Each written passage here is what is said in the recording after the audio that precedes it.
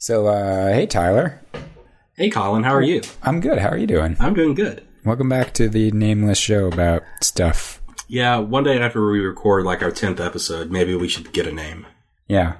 Well, you let the product name itself. It's like having a kid, right? Yeah, exactly.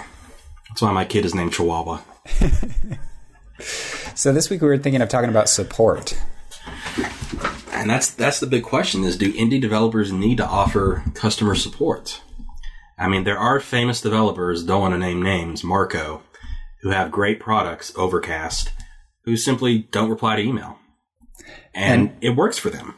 Right. Well, and I think he's gone to the point of saying explicitly that he doesn't provide support. So it's not that, he has a support email address he doesn't answer. He literally, within the app, you can offer feedback, but there's no button that says get help. And I think that's, it's an interesting approach. And I think it is, especially on the iOS side, a pretty valid approach. I mean, it's really hard if you're selling an app for $1.99 to start to think through the economics of spending a half an hour helping someone. And it begs the question, for the most part, are apps on iOS complicated enough that they would require lengthy support sessions? I mean, Overcast is a complex app, but at the end of the day, it just plays podcast. And if you can't figure out as a user how to use that, I don't know what more Marco could really offer. Yeah, I think that's true. And I think in terms of most of the apps that I use, either they're simple enough for their $1.99 or they're a component of a larger platform. If it's Evernote and I'm having trouble with the Evernote app, I sort of have a higher expectation of them because they're running this ecosystem and, it has cloud syncing and all of that. But I'm not sure because, there are certainly a lot of customers, even in the sort of price range of apps that we work with, where it's a losing proposition to be supporting them. And I kind of wonder about how you make that distinction. Do you know of anyone on the desktop side who's taken quite the stance that Marco's taken? No one. All the indie developers I know that I personally talk to, they all have fantastic customer support. Because, and this leads into our conversation, I think that's really the lifeblood of your business, is being proactive with your customers and keeping them your customers. Because as an indie, you can't afford to lose anybody. I certainly tend to agree. And I think especially on the Mac side, I would be really surprised to be dealing with a company that took quite the black and white stance in terms of support. Now, there are certainly some companies that offer different levels of support. And especially once you go up the chain, ironically, like to higher end products, especially when you move into non-indie products, you're going to be dealing with very different support structures. What do you see for an indie developer as the main reasons for doing that kind of support? Well, I think it comes down to before and after you make a sale. Before you make a sale, like for my app, if somebody is having legitimate trouble setting it up, getting it to work, so many times if I can give them that one email reply or chat reply that gets the app working for them in the way they need it, an hour later I see their order come through and they're instantly a customer. And that's, money in my pocket. And then once they're a customer, following up and maintaining that relationship and ensuring that any questions they have down the road get answered, it ensures that when it's time to upgrade to a new version of your app, they're satisfied and they're going to do it. So you have to have pre-sale support and post-sale support. And it's key to your business, at least in the size of business that I run. I think one of the other big components that we might sometimes gloss over, but I think we all do it intrinsically, is when you're evaluating whether to buy a product, you're making all kinds of determinations as to whether this is a company you want to do business with. And we've already built up a lot of assumptions if we're going to look at a piece of software from Apple or from Adobe or Microsoft. We sort of know what to expect as a baseline. This isn't a virus. This isn't, going to steal all my data. If someone's never heard of your company before and they're coming to your website, they don't have any of that information. And so having a person they can reach out to, making it very clear that there is a real company behind this website, I think is very important in establishing that validity and that trust. Yeah. As an indie developer, I really own the fact that I'm a one-person company, and I make that very apparent on my website. I mean, my name is in my company name. So I play up the fact that you're going to get a real person every time because it's just me. But at the same time, I try to make my brand and my website and my customer support as professional looking as possible.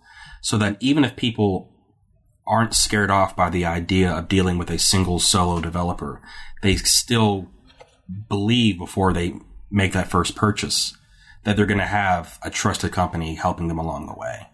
That's why I have an 800 number, so they can, even if I don't answer the 800 number, seeing that on the website instills a vote of confidence in myself when they're looking at it. That's why I put my physical mailing address on the website too, so they know that there's an actual person there. It's not just some fly-by-night company on the internet. Yeah, absolutely. I've noticed as well that, we'll get calls or emails from people if we haven't posted a blog post in a month or something asking if we're still in business. You wouldn't do that if Apple hadn't updated their website in a while, but I think with indie developers, there's a lot more skepticism for good reason, right? We all live on the internet. We know that there's a lot of bad people on the internet. So it just reminds you that, making it very clear that you're real people and you're here and you're ready to talk is important. And your reputation for customer support spreads all over Twitter. I have people all the time thanking me on Twitter for answering their questions within a few minutes. And that encourages other people to take a chance with my software as well, as they see the level of support. It absolutely does. We see that all the time as well. And we operate in an industry that's very insular, right? It's a fairly small community of video people. There are some main discussion forums that most people in the industry, if they're on a forum, they're going to be on one of this small subset. And so, often I'll see sort of emails I've sent to a customer reposted in a message thread, or people discussing how helpful it was to get a response right away, or even other people saying like, oh, just, drop an email to Colin at Divergent. I'm sure he can answer the question for you. And so it becomes, a way for people to relay that connection out into the community in general. And another point is that good customer service is also your first line of defense against refunds. And refunds are going to happen no matter what you do. But if you can follow up with a customer proactively who's just having trouble, but maybe hasn't wanted to bother you with an email yet, if you can solve their problem ahead of time, you're going to stop them from asking for a refund. I think that's very true. One of the things I've noticed, you'll often get customers, and this is not a mentality I really understand, but you'll get people who will email you, and this is their first contact with you, is requesting a refund, saying the software doesn't work, please refund. And you'll look at their record and say, well, you've never emailed us before, you've never asked a question. But if you can sort of reply very quickly and just say, we're happy to do a refund, but is this something I could help you with? Usually problems are pretty easy to solve. I would say more often than not, that results in solving what is usually just some confusion or user error or something, and someone who's much more satisfied. Plus, obviously, you've not had to refund them. Yeah, absolutely. And the key for me is, like you said, being upfront and saying, if you do want a refund, it's no problem. I'm happy to do that. But can we help you first? Right. I will never push it more than one reply, you know, and we do a no questions asked refund policy, because again, that goes into the refund as well. We just had a case recently where it was a customer where I really wish I could have solved his problem, but it was, something that wasn't in our roadmap, and, he'd bought the software expecting a feature that didn't exist. And it was a very pleasant exchange, and we offered a refund, and he took it and then was like singing our praise about how wonderful we were to work with, even though he hadn't kept our software. Yeah. And I've had customers ask for a refund, get a refund, and then 6 months later come back and buy the product again. Absolutely. So it's rare, but it happens.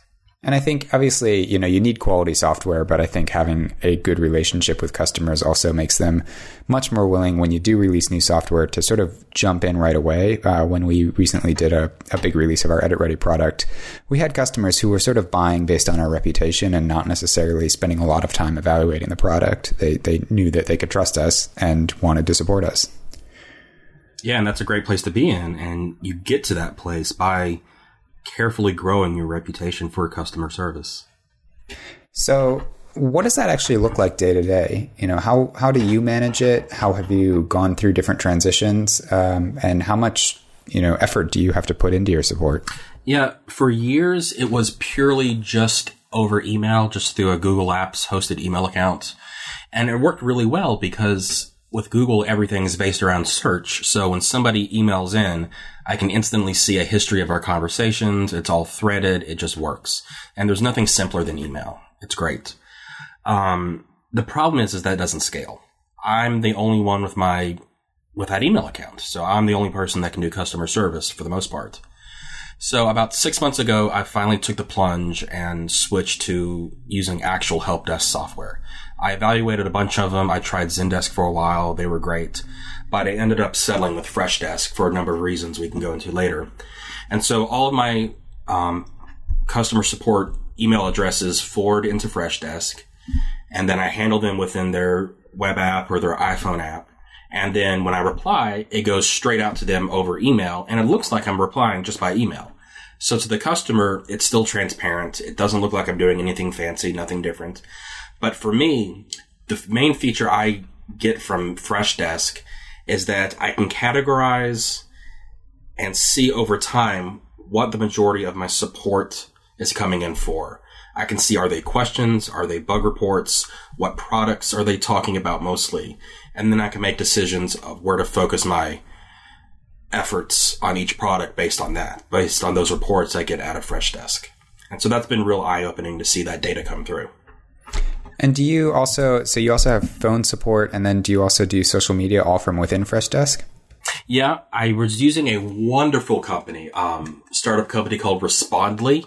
And of course, that's respond.ly to handle social media, specifically just Twitter. And they were great. But they raised their prices. They're like $50 a month now, where I was paying $9 a month. And Freshdesk doesn't do Twitter quite as nice as Respondly, but it does it well enough that I'm not willing to pay their $50 a month. So I canceled that. So yeah, I proactively get push notifications to my phone anytime somebody mentions my app or replies one of my products. And I reply on the phone, but I can also reply and see all of the threaded Twitter conversations from within Freshdesk. So that's a really, really nice feature. And they also handle Facebook as well. Nice. And we have on our list here live chat. Do you do that right now? I used to do it when I didn't have a 9-to-5. I did it all the time. But when I do work, when I do freelance, I'm kind of paranoid about like a coworker or my boss coming to my website and saying that, oh, Tyler is currently online and available for chat while he should be working. So I don't have that on as frequently as I used to. But that was a great support system because customers could instantly get the answer they wanted. And they loved, just talking to my customers, I know they loved that feature. They loved having that instantaneous support. There was no back and forth. It was just done. Interesting. That's not something we've ever tried. I think we use Zendesk at this point, and I think the pricing model means that we don't actually have access to that right now. I'd have to look again. So we started on email just like you. We had moved to FogBugs for a while as our support system, and it was sort of fine, but obviously it's not a singularly focused support app. It's FogBugs, right? And it's primarily a bug tracker. Correct? Yeah, and it sort of worked okay in the support role at the time, but it did not have a lot of the sort of customer management features that we wanted in a platform. And so we moved to Zendesk a couple years ago. I could look, we just passed our 10,000th ticket. So we use it integrated with Twitter and Facebook and phone and email as well. And it has really nice interfaces out to all of those. I would say, the Zendesk platform in concept is really fantastic. I have been, I would say, pretty frustrated with them in many ways as well.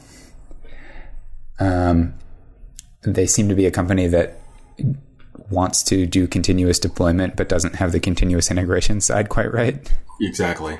That's one of the reasons I went from Zen to Freshdesk was Fresh seems to be a bit more proactive in building out new features and having new releases. Like I see the interface change once a week, and it's usually changing for the better, adding like a small new feature here or there. Whereas Zendesk, the whole 3 months I was on them, I never saw a single change. I actually meant like they seem to actually roll out a fair number of changes. They're just never tested very well. And so they're constantly breaking their application in fairly critical ways, especially their iOS application. Like they've pushed out a number of updates that literally just didn't work, which does not speak highly of them. They also, I think, have had more downtime than I would like. They pretty routinely have some downtime, each month of server problems, or we deployed a bad patch or something that took down the infrastructure, which I just don't expect in a modern web app. No, not at all. In general, though, I mean, I think all of these platforms versus email really do offer the opportunity to have a better ongoing relationship with a customer. I really like being able to cross between different modes of communication. So if I get a phone call, I can do the phone call, but then say, okay, I need to go offline and look into this for you. I can match their phone number to their user account and then follow up via email, or something can come in via Twitter and then move to a different form and have that continuity. The other thing we do is anytime you fill out a form on our website, whether it's a trial or a purchase, we push that information into Zendesk so that when you do call, I can really quickly link you from your phone number over to your purchase. And if you're just asking for your serial number or something, I can do that all from within Zendesk, which is really nice. Yeah, I have a custom sales backend that handles all my orders that I built years ago. And with Freshdesk, you actually can write JavaScript plugins that pull in data and put it into the sidebar of the conversation you're having with the customer. So like you, I can see their recent orders, any recent support requests, their serial numbers, everything like that. So being able to integrate with your own systems really makes the whole process seamless and work much, much better. Absolutely. I would say, I mean, I don't know the numbers offhand, but that's a fairly meaningful percentage of our emails is just, I need my key. Even though our website has a key lookup, a lot of people will just turn to email or phone right away. And so being able to just hit a keyboard shortcut and auto reply with their key is pretty awesome. Do you have any way for people to open tickets with you from within the app itself? Not really. So what we have within the app itself is we use Hockey for both our crash reporting, and we also use now their feedback platform, which unfortunately does not integrate with Zen in any meaningful way. The advantage is you get that in-app chat, which is really cool, because when someone actually leaves the Hockey window open and sends a message, it comes in via email, and then I can jump on right away and communicate with them. But it doesn't, if I'm offline or something, it doesn't populate a ticket, which is unfortunate. And then we also have within the app a file submission tool, which is custom to our field, which means like if you go to submit a file, it submits just a small segment of a file, because obviously a lot of our users are dealing with gigabyte files. And that will create a ticket as well as a separate entry in our server side thing that tracks the file header and metadata and things. Yeah, that was one of the best decisions I made a few years ago, was creating an in-app tool where they can request support. So they can send in a bug report, they can send in a support question or a feature suggestion. And along with that, they can attach a screenshot, and they can also attach a backup of all of their app's data and their system configuration files that are relevant to what the app does. And so I'll get that as a ticket into my custom backend system, which gets forwarded into Freshdesk, where it creates a proper ticket. And I have that zip file of their data that I can automatically open up, install on my test machine, and see exactly what they're seeing and can diagnose the problem. And that saved so much time over having people go and find a file and email it to me. It's just done and done. It's great. Yeah, that's really awesome. I mean, we obviously, due to just limited upstream bandwidth and things, can't get full files as often as we'd like. We do have a separate system that is integrated with Zendesk, where we can generate a unique upload URL for people to use, which gives them an FTP account and a website if they prefer, either way, to send us larger files. But again, it's hard to ask someone to send us a 30 gig file or something. Yeah. No one has the bandwidth for that in the US. Do you offer blog commenting? We do not at this point. We've played with that a little, but we haven't really ever seen the cost benefit payoff on that. I turned that on about a year ago, and I don't get very many comments, which is actually a good thing, because it's not a very easy way to do support. But I do like that customers can occasionally offer something constructive for the post that I've written, and can add on to it in a way that another customer may find helpful down the road. What we do have is we use Zen's support portal. So they have a public-facing support portal you can manage. And we've created separate sections for our different apps where we've pre-populated the knowledge base, but customers can also post threads there. Mm-hmm. And I'm fairly mixed on that. I feel like most of the time, the things that are being posted there are things that are better dealt with through a ticket, because it's going to require some back and forth, or it's very user specific. And I'm not sure quite how to generate the types of conversations. I mean, we get much more value out of the conversations we have offsite on actual sort of product centric forums or other places on the net. Where we're part of the community, but the question isn't necessarily like, I get this message when I click on this thing with this type of camera. Yeah, I tried Zendesk's and Freshdesk's customer support portals. They were nice, they were feature rich, but I'm just a little too protective of my company's branding. I wanted their support portals to explicitly match what my website looks like and the way I wanted it to work. And none of them offered the full customization to the point that I was satisfied. So, like I always do, I ended up reinventing the wheel and writing my own quick little PHP, frequently asked questions page on my website. And so the benefit of that is that I have total control over searching, over formatting, over how sections are defined and how products are presented on the website. And as soon as I added and populated these FAQs, my support load drastically dropped. I would really love to run the numbers and see how much lower it is now. But having those FAQs really makes a difference in how much people email you versus them finding the answer themselves. There's also, I would suspect, an SEO approach or an SEO point to that having Absolutely. It on your own site, because a FAQ is a great place to have a lot of high value content. Oh yeah. We also do have FAQ sections for each of our websites or for each of our products, but they're not as built out as they could be, I suspect. And because we do use the Zen portal, you end up sort of splitting your knowledge between the two. But I think the on-site stuff makes a lot of sense. Yeah. So after a customer does buy your product, how long do you continue to support them with free support? Forever. Yeah. And a lot of that is just because it's too much work not to support them forever. Mm-hmm. And we don't see the market for doing support contracts and the sorts of things that a lot of companies within our industry do. I really like being able to offer support forever because it sort of, we're not getting a lot of calls from people who bought 8 years ago, but when we do, it's kind of nice to not make a big deal out of it and just help them out. And they often return to buy the next version of the product. Absolutely. I think, if people really wanted 24/7 on-call support, if there was a market there, that would be a very different conversation about support contracts and things like that. But because we get to decide how much time we're putting into support and we don't have to make it a, 24/7 operation, I think we're just choosing to be hopeful and to be nice and hope that pays back. Yeah, and one of the tricks I did about 2 years ago was I started offering different price points for my apps. So for my primary app, Virtual Host X, it's $49 for a standard license. And that comes with unlimited customer support forever, standard. And then I have a commercial license for $99.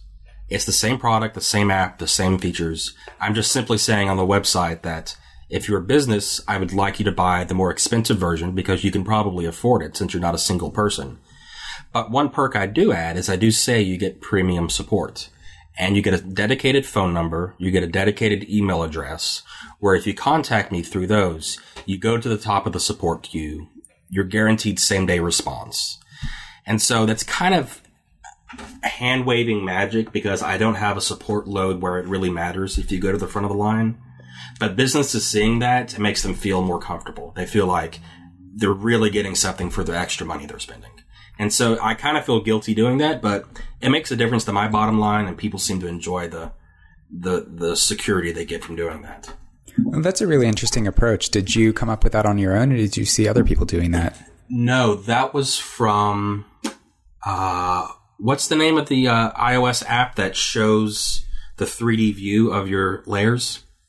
Oh, yeah.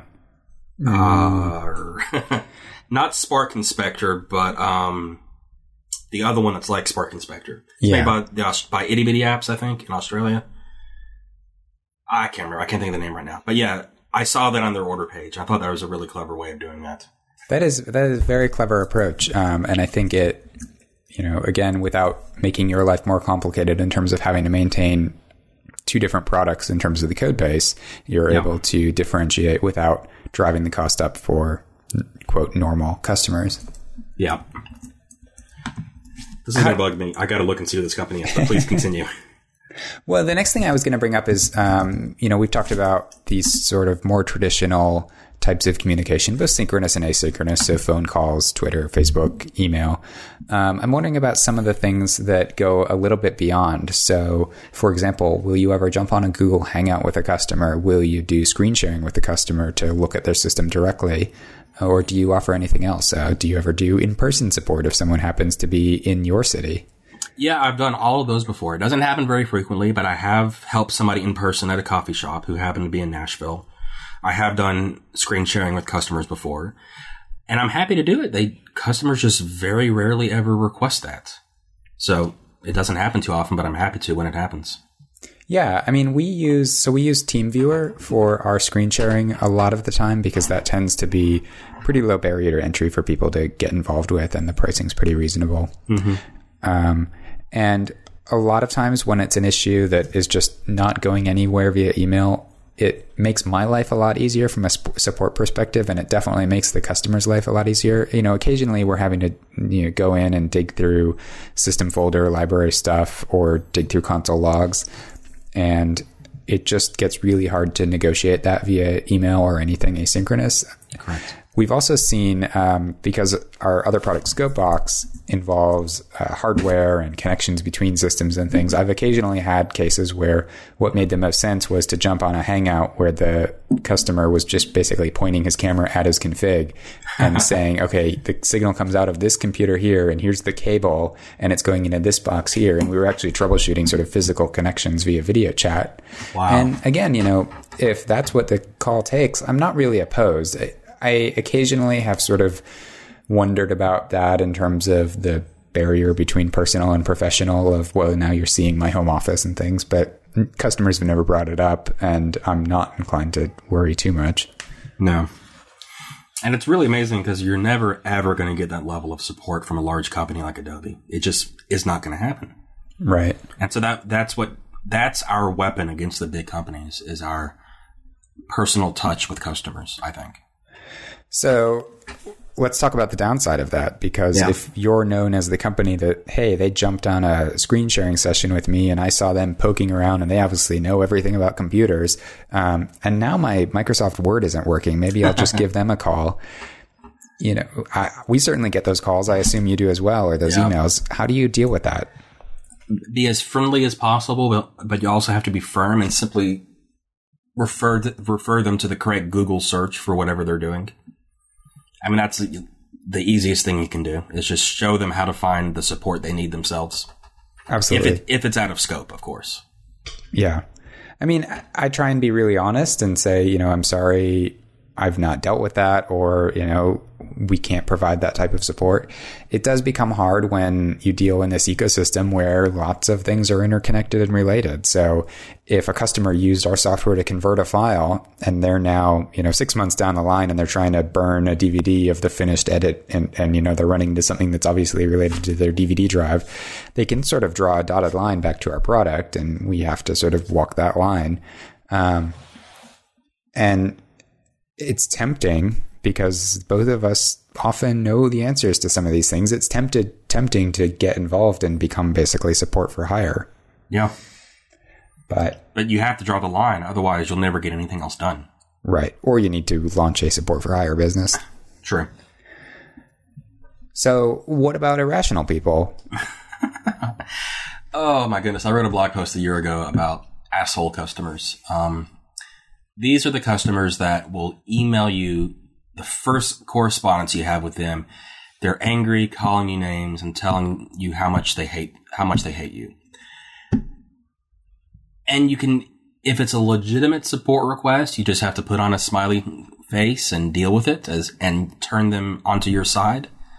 But if it's out of scope, I just ignore it. I just let it go into my trash folder. That's something I really struggle with, because I think I take it really personally. And so I have a real hard time ignoring that stuff. and a hard time not letting it get to me personally. I mean, I had a very derogatory tweet about my product today on Twitter, and there's nothing I could do. I just replied back to him and said, well, let me know if I can help you. And then I favorited his tweet. I mean, just, try and put on a smiling face. Yeah. And it's hard because you feel bad for these people oftentimes what I see is people who bought the product, had a problem, sort of went down the entirely wrong path in trying to fix it themselves. And what that meant is that they got themselves angrier and angrier. And they're now coming to you after having already spent 2 hours trying to troubleshoot it the wrong way. And they're angry about all the things that they did wrong, basically. And so you're sort of not getting them at problem 1, you're getting them at problem 10. Yeah. And that can be hard. And you try and sort of work through the process. I'll sometimes try and, if we're going to move on, if we've solved the issue and we're saying goodbye to each other, essentially, I'll try and maybe say, if you run into a problem next time, just drop us a line right away. Yeah. And it's much easier for both of us if we can get looped in right away. But that can be a real challenge. The other side of it is that sometimes you do get genuinely crazy people. And this isn't like crazy because they're irrational about their product, but, we get people who call to tell us about conspiracy theories. And, I had one about like the Facebook CIA conspiracy and how they were trying to steal his data. And, so he couldn't upgrade his OS because if he brought it into the Apple store, they would connect it with the Facebook, just off the rails sort of stuff. And those can be really hard too, because I'm not inclined to be rude to someone like that and say, I'm sorry, I can't help you. I have to go. Goodbye. But they're also genuinely crazy. Yeah. And there's nothing you can do except let them off gently. You have to draw that line. Yeah. I would suspect it's the sort of thing that people, the first time they get that, or maybe the first 10 times they get that, they're a little surprised to receive a call like that. And if you're just getting into this industry, you need to be prepared for all the different people that exist in the world. I can often tell what I'm getting into simply by the formatting of the email I receive. Like, if punctuation is used correctly, if there are lots of exclamation points, if capitalization is used, if there are weird colors, you can almost intuit how the conversation is going to go by the care they take in their first reply to you. And it's kind of like judging a book by its cover, but after you've been doing this for 7 years, you notice patterns. Absolutely. Do you do anything to deal with other languages, non-English language support? Oh, I wish I could. I occasionally get another language, and sometimes I use Google Translate if I think it works. Other times I reply back in English and put the burden on them to translate it. I speak one language. There's really nothing I can do except Google Translate. Yeah, it's the same for us, and it's unfortunate because I would like to offer more support. And yeah, I'll do the same thing. I'll try Google Translate, and if I can sort of infer the gist, obviously, I think we both do this enough that you can quickly bin most questions into their relevant category. And so if you can at least get the general sense of it, you can probably answer. I'll always answer in English. I'm never going to send back a Google Translate translation of my response because that's, they can do that if they want, but I don't want to create any confusion that way. Yeah. But it's hard. And I know there are services out there that can help with that, but I'm a little skeptical. Yeah, both of our products, yours and mine, are so technical, I wouldn't trust a third party to have the domain knowledge to be able to respond. Unless I'm literally giving them the answer and then they're just translating it for me. Yeah. And that becomes, again, in terms of the cost benefit of offering support, you can quickly get to a case where it's costing you actual money, not just time, but costing you actual money beyond what you've made from the customer. And, we have to remember that as much as we want to please customers and make everyone happy, the bottom line is the bottom line, and that we need to eat as well. Yeah. And as far as costing you money, when I give a refund, it costs me $2. Yep. And it's not going to break me, but that's $2. And when somebody recklessly buys the app without reading what the app does and evaluating it with a free trial to see if it will work for their situation, and they just buy it and the next day they ask for a refund, I'm kind of miffed. Like, I wish you could have contacted me ahead of time to see if I could have, if my app will solve your problem. But yeah. Even worse are the occasional person who will have their credit card company void it because both costs more, creates a black mark on our record. And, if they haven't contacted us at all and they just went straight to their credit card company, I find that just sort of offensive. Yeah. And you can't do anything about it, but it just comes with the territory. It absolutely does. So are there any, what's your favorite customer service trick that really surprises and delights people? Do you do anything out of the ordinary? I know what you do, and so I feel almost guilty even saying anything because you are so much better at this than we are. So no, I don't know that we really do. We are just friendly and try and move on, but I think we'd like to hear more about what you do. Okay, so I once saw a talk, I think it was by one of the co-founders of Reddit, and the phrase he used about when growing a business is to encourage serendipity. And one of the ideas I got from that was that I live in the US, so mailing a thank you note to one of my customers cost me 41 cents for a stamp. So for a long time, for every order I came through that the person was in the US, I would handwrite them a thank you card on my company stationery, hand address it, put it on a stamp, and mail it out. And I would get so many absolutely flabbergasted tweets and replies of people posting photos just in awe and in shock that they got a handwritten reply for something they bought on the internet. And for my extra special customers, like people who have bought all 6 versions of my product over the past 10 years and who have bought other products from me, I'll occasionally just drop ship them a coffee mug with my logo on it. Just anything to keep them reminded of the company and just to say thank you for being a customer for so long. And it really spreads through social media when that happens. That's really awesome. And that's the sort of thing that it honestly has not occurred to me to do. I think crossing that boundary from sort of electronic, as my phone rings with a support call, which I will mute for now, crossing that boundary from the sort of electronic communication into reality, it's just not something that's occurred to me. So do you still do any of that at this point? Hello?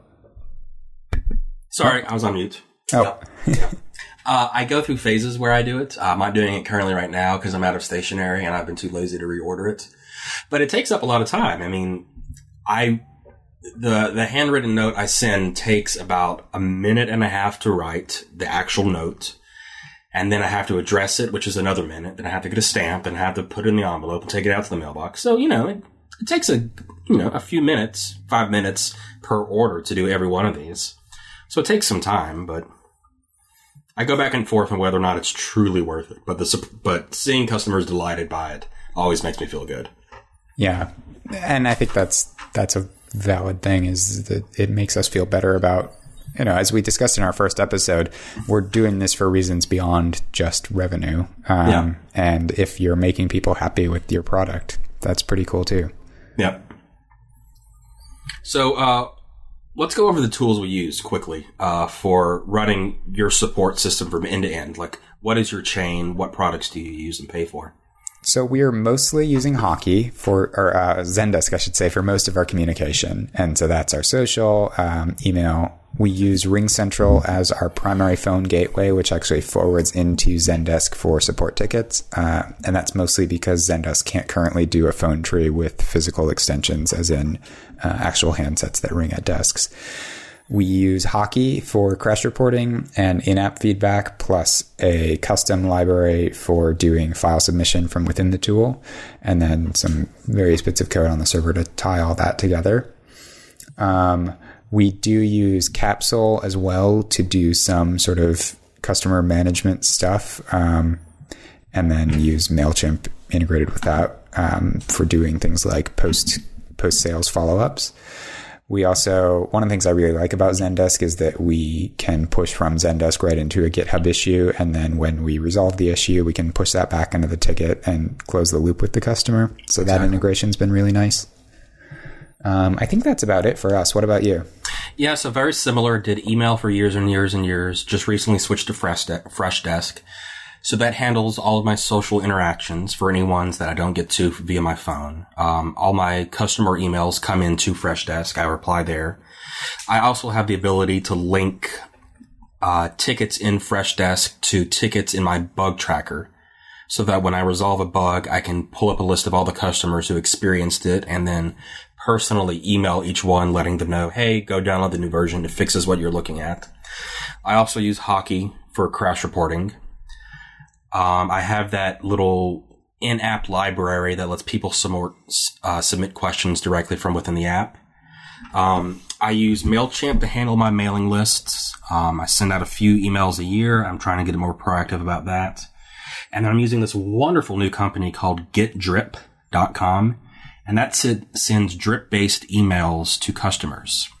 And so what happens is when somebody gives me their email address to download the software the first time, it will send them the immediate email with download instructions plus FAQs and a getting started guide.